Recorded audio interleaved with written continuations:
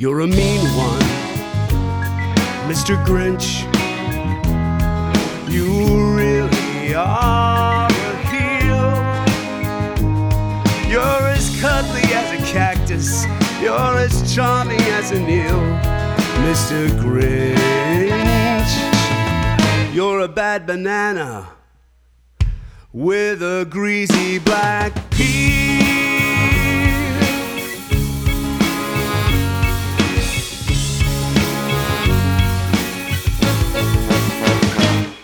You're a monster, Mr. Grinch.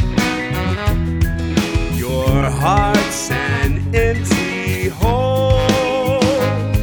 Your brain is full of spiders and you've got garlic in your soul, Mr. Grinch.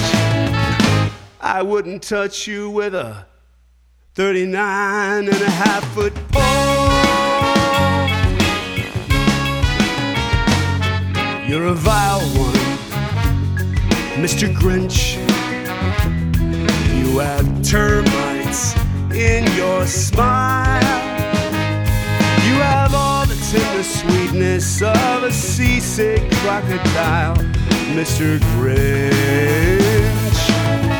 Given the choice between the two of you, I'd take the seasick crocodile. You're a foul one, Mr. Grinch. You're a nasty, wasty skunk.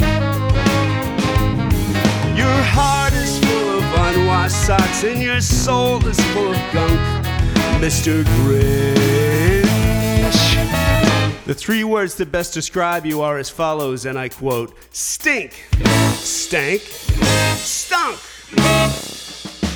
You're a rotter, Mr. Grinch. You're the king of sinful sots. Your heart's a dead tomato splotched with moldy purple spots, Mr. Grinch. Your soul is an appalling dump heap, overflowing with the most disgraceful assortment of deplorable rubbish imaginable, mangled up and tangled up knots. You nauseate me, Mr. Grinch, with a nauseous super nos. You're a crooked jerky jockey and you drive a crooked horse, Mr. Grinch. You're a three-decker sauerkraut and toadstool sandwich with arsenic sauce.